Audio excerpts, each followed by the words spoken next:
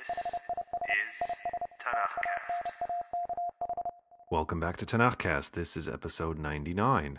We'll begin with a brief summation of Isaiah chapters 36 through 39 and follow with a consideration of the revival of the language of the Jewish people.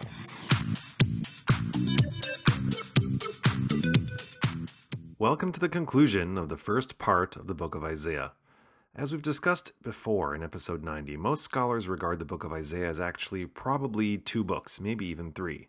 From a thematic and linguistic perspective, Isaiah could clearly be divided into two distinct parts. Part 1, which is chapters 1 through 39, actually consists of the prophecies of Yeshayahu ben Amoz, and Part 2, chapters 40 through 61, which are anonymous prophecies from a period about 200 years after the lifetime of Yeshayahu during the Babylonian exile, which is why most scholars refer to Part 2 as Deutero-Isaiah. So we made it.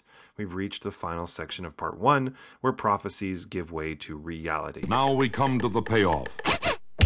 701 BCE, Sennacherib, king of Assyria, arrives in the land of Israel to wage war and mayhem. In the context of this campaign, Chizkiyahu comes down with an illness and recuperates, and some of this week's portion will in fact be prophetic as it relates to the Assyrian crisis. And there will be Chizkiyahu's psalm of praise for his recovery. Chapter 39 will even track Chizkiyahu's policies vis-a-vis Assyria in the post-crisis years. And if what gets summed up in this portion of the episode sounds familiar, it is because it is. The events described here closely hew to the account in 2 Kings chapter 18, or episode 86, and they will be recounted again in 2 Chronicles 32, or episode 247, which at this pace, if there's no zombie or Trumpy apocalypse, will drop in November of 2022. Of all three accounts, the first and the second are closest in length and detail, and the chronicler in 2 Chronicles less so. And ending a long section of prophecies with a little history is not unique. The book of Jeremiah will be capped likewise with some history/recap of 2 Kings chapter 25. So perhaps a little context for the Assyrian crisis that preoccupies this episode. When Assyria's king Sargon II dies in 705 BCE, it's like suddenly all the subject peoples in the empire realize it's their chance to throw off the yoke of Assyrian oppression.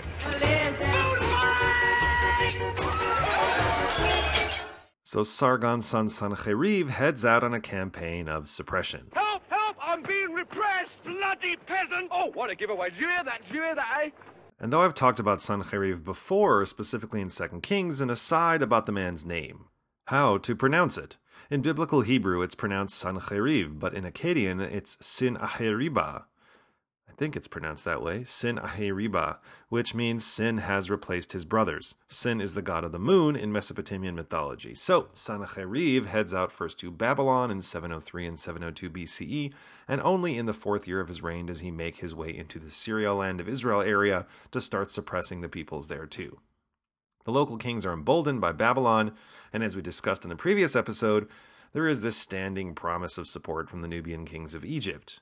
Chizkiyahu, it seems, has considered the revolt even before Sargon's death. He wants to consolidate his kingdom to bring the remaining Israelites under his rule.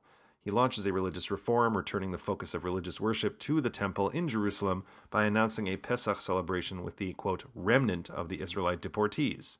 In a sense, and one could read this into 2 Kings, the religious reform and the revolt were both part of the same scheme, as well as the invasion of Philistia and Gaza. The latter parts of Chizkiyahu's military adventures appear in the annals of Sennacherib, which we'll talk about shortly. The Assyrians were very concerned about who ruled Gaza and Philistia because those were the frontier lands with Egypt. And keeping those territories as part of an Assyrian vassal state system would protect Assyria's western border and blunt any potential Egyptian attack. Every day I'm buffering. The annals of Sennacherib I mentioned before record the details of the Assyrian king's campaign against Israel and Judah. What's unique about them is twofold. First, we have 3 copies of this record, inscribed on 3 clay prisms. One is in the British Museum, one is in the Oriental Institute of Chicago, and one is in the Israel Museum. I'll link to the Center for Online Jewish Studies page on the prisms at thenextjew.com. The one at the British Museum, known as the Taylor Prism, is one of the earliest cuneiform artifacts to be analyzed by Assyriologists, as it was found a few years before folks figured out how to actually read the cuneiform. The second unique thing about the Annals of Sancheriv is how its description of the siege of Jerusalem during the reign of King Chizkiyahu echoes the descriptions of the siege which appear in this episode and the other episodes I mentioned here in the Tanakh. And I say echoes in that some of the passages in the anti-Assyrian Tanakh align with accounts from the pro-Assyrian Annals. If one was to map out the accounts in a Venn diagram, there are some details in that spot of overlap at the intersection.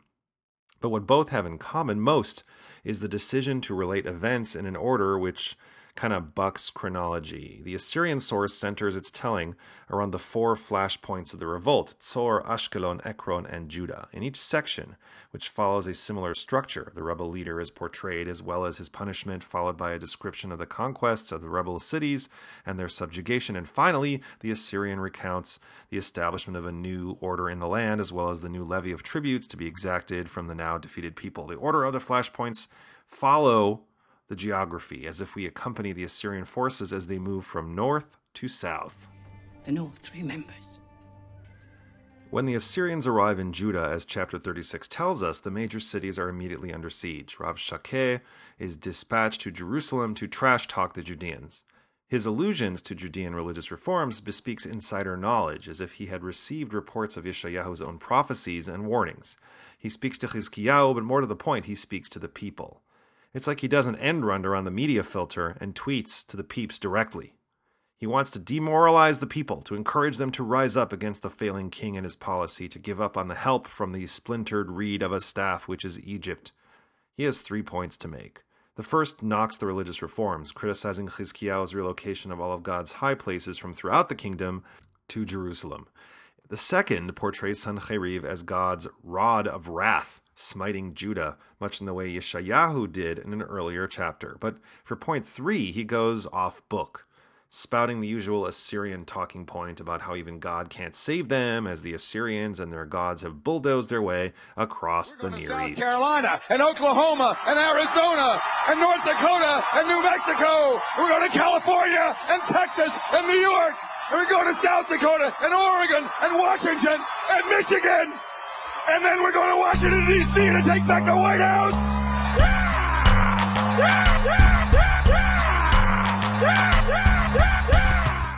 The 3 Judean officials, Eliakim, steward of the palace, Shevna the scribe, and Yoach the recorder, witnessed this grand pronouncement and quickly beseech Rav Shakeh, quote, "Please speak to us, your servants, in Aramaic, since we understand it. Do not speak to us in Judean in the hearing of the people on the wall." Which is a logical request because they don't want the people to be further demoralized by the Assyrian. But it's the reference to Judean, as in don't speak to us in Judean, that is curious. The Assyrians replies fast, furious, and frothy, quote, "Was it to your master and to you that my master sent me to speak those words? It was precisely to the men who are sitting on the wall, who will have to eat their dung and drink their urine with you." That's nasty. And it's in Judean. Well, I don't need to tell you how this all went down. God ultimately redeems, the Assyrians flee, Chizkiyahu is sick and then healed, and after a friendly visit from the Babylonians, the Judean king is feeling pretty good about himself, but it's a feeling that will only linger in his lifetime. Yeshayahu foretells that, quote, "A time is coming when everything in your palace which your ancestors have stored up to this day will be carried off to Babylon. Nothing will be left behind." In other words, Hey, that hurts. No wonder no one came to my birthday party. but Chizkiyahu is unfazed because all of this will happen after he's dead. So, in other words, thus endeth the summation and beginneth the consideration. When the Assyrian envoy, Rav Shakeh, is asked to, quote, "Please speak to us, your servants, in Aramaic, since we understand it. Do not speak to us in Judean, in the hearing of the people on the wall," it is indeed an odd locution, because we would expect the Assyrian to have said Hebrew. However, Ivrit, the word Hebrew as in a spoken language, never appears anywhere in the Tanakh. Hebrew, as referring to a person, does most notably in Genesis 39, when Potiphar's wife falsely accuses Yosef of rape. She refers to him as the Hebrew or the Hebrew slave.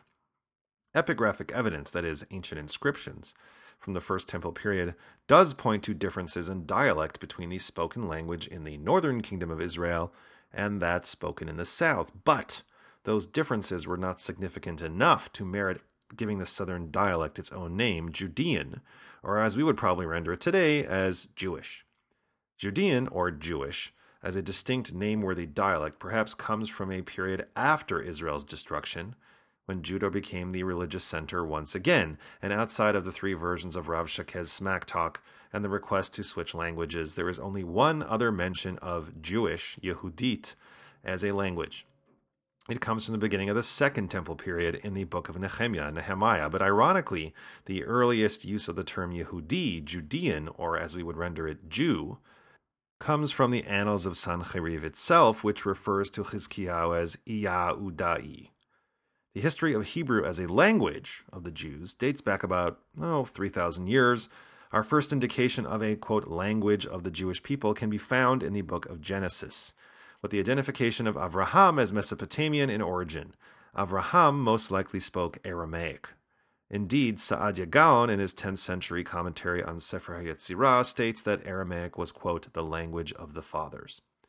This situation changed within a generation or two, as evidenced by the story of Yaakov and his father-in-law building a cairn as testament to an oath they swore to each other. Genesis 31 reports that Yaakov, who had been born in Canaan, used the Hebrew word Galed, while Lavan, the Aramean, used the Aramaic Yagar Sahadutha.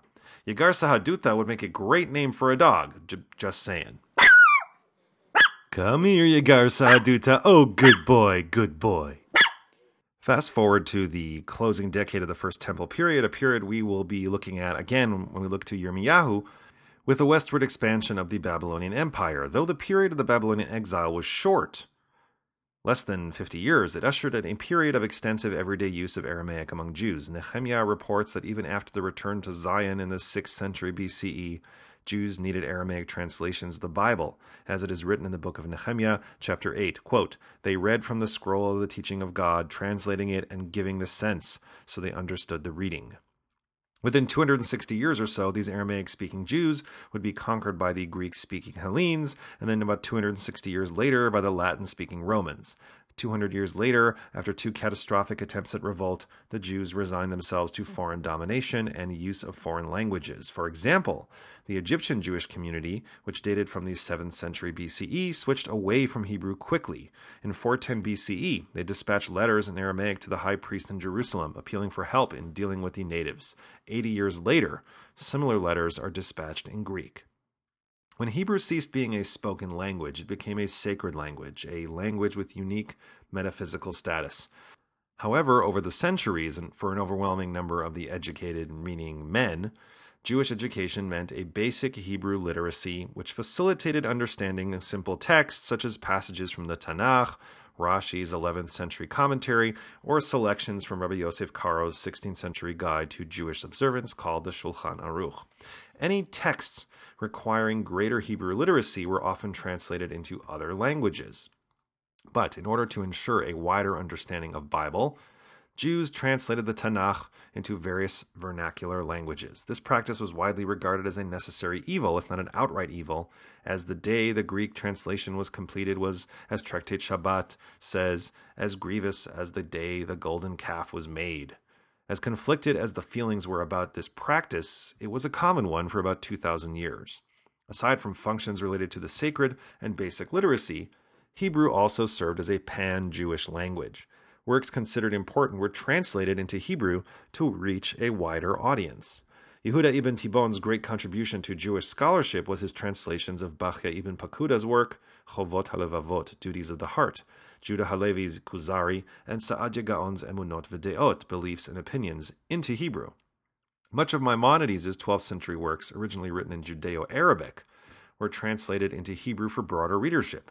The most important book of Kabbalah, the Zohar, was written in Aramaic, even though in the period of which it was produced, the 13th century Spain, Hebrew was the normal language for religious writing. The German Maskilim, or scholars of the Jewish Enlightenment, adopted the same strategy in the early 19th century, as well as the Bratslav Hasidim, who translated Rabbi Nachman of Bratslav's Sipurei Ma'asiyot, Tales of Ancient Days, from the Yiddish original. Though Hebrew was confined to these non-vernacular functions for almost 2,500 years, it continued to develop. The Hebrew spoken after the Babylonian exile, otherwise known as Rabbinic Hebrew, supplanted Biblical Hebrew as the literary language, and was in turn supplanted by what is known as Medieval Hebrew, which was employed for diverse uses, such as the penning of piyutim or liturgical poems, or later, the authoring of scientific treatises. The acceptance of Hebrew, though, as the main public language of the Jewish people would have to emerge as a conscious, deliberate act, and not without opposition. When the, quote, revival of the Hebrew language began in the second half of the 19th century, what would become the Zionist movement would enlist Hebrew as part of its program of creating a new and exceptional monoglossic, or single-language, Israeli identity that stood starkly opposed to the diasporic, polyglossic, or many-languaged Jewish identity.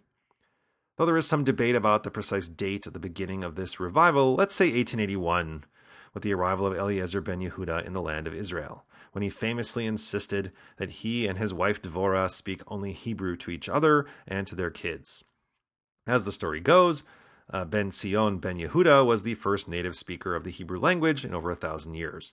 Because his parents did not want him to speak with the other children who spoke different languages, he was, shall we say, a tad socially isolated. He made friends with a dog, which he called Maher, meaning fast in Hebrew, and thus, for the first time in over 1,000 years, Maher became the first Hebrew-speaking dog.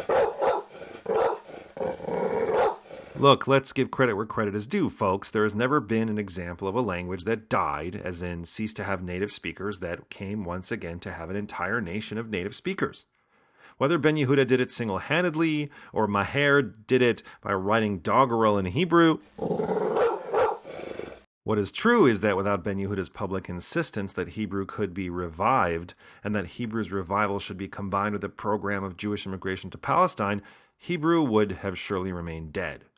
Interestingly, and most compelling for me as a Jewish educator, Ben Yehuda had little to do with the nuts and bolts work of the actual revival in pre-state Israel. That difficult task was left to the dedicated teachers of what we would call today Hebrew immersion schools. These institutions educated young Jewish children in a language that was neither their home language nor the language of the street. Moreover, the parents of these children were willing to make their children's language the home language and learn it from them. And yet, despite this idyllic picture of dedicated educators and cooperative parents, there were powerful forces arrayed against the adoption of Hebrew. On the one side, there were devout Jews who were hostile to Zionism and regarded Hebrew as Lashon HaKodesh, a sacred language only to be used for liturgical purposes. Yiddishists rejected Hebrew as well. On the other side, Western European philanthropic organizations sought to enlighten Palestinian Jews by educating their children in the French Alliance schools, English schools sponsored by the Rothschilds, and the German Hilfsverein schools. What would later be called the language wars would rage for decades, beginning in the primary grades in 1886 and spilling into the high schools in 1904. By 1908, Hebrew was the language of instruction in a majority of secular Jewish educational institutions, but Hebrew would finalize its victory only in 1913.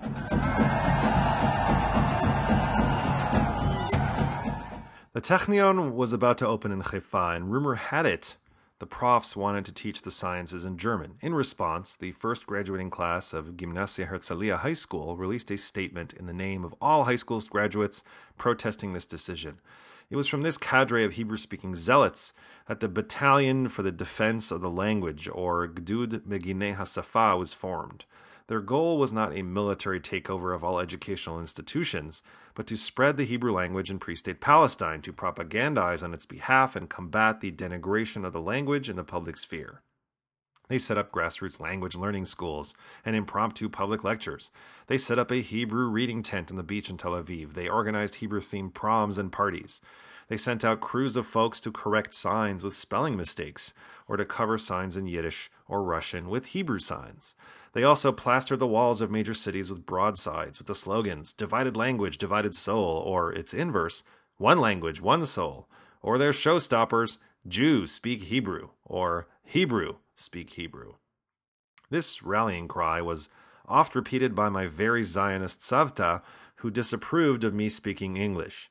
She maintained almost to her dying day that she never learned English out of spite, and resistance to the British occupiers during the Mandate. But my Savta did know a little English nonetheless. She was an educated woman, and like Eliakim, Shevna, and Yoach, as well as Rav Shakeh, she could code switch when needed. However, much of the time, when conversation drifted ever so slightly into English, like Eliakim, Shevna, and Yoach, my Savta adhered to the command given them by Chizkiyahu in response to Rav Shakeh, quote, Lo ta'anuhu, do not answer. And she didn't. She never did. If you like what you heard today, spread the word about TanachCast. Send a friend an email to say, hey, you should check out TanachCast, or like TanachCast at the show pages on Facebook or Google+, or write a brief review at the iTunes Store, Google Play, Stitcher Smart Radio, or SoundCloud. It's a small thing really, but it will help other people find TanachCast. Or if you want to help in a bigger way, support us at Patreon. Just search for TanachCast and pledge your shekels, either on a one-time or monthly basis, and receive special blessings from the Most High. I thank you in advance for that, and encourage you to join us again in 2 weeks for our 100th episode, when we continue in the book of Isaiah with chapters 40 through 43.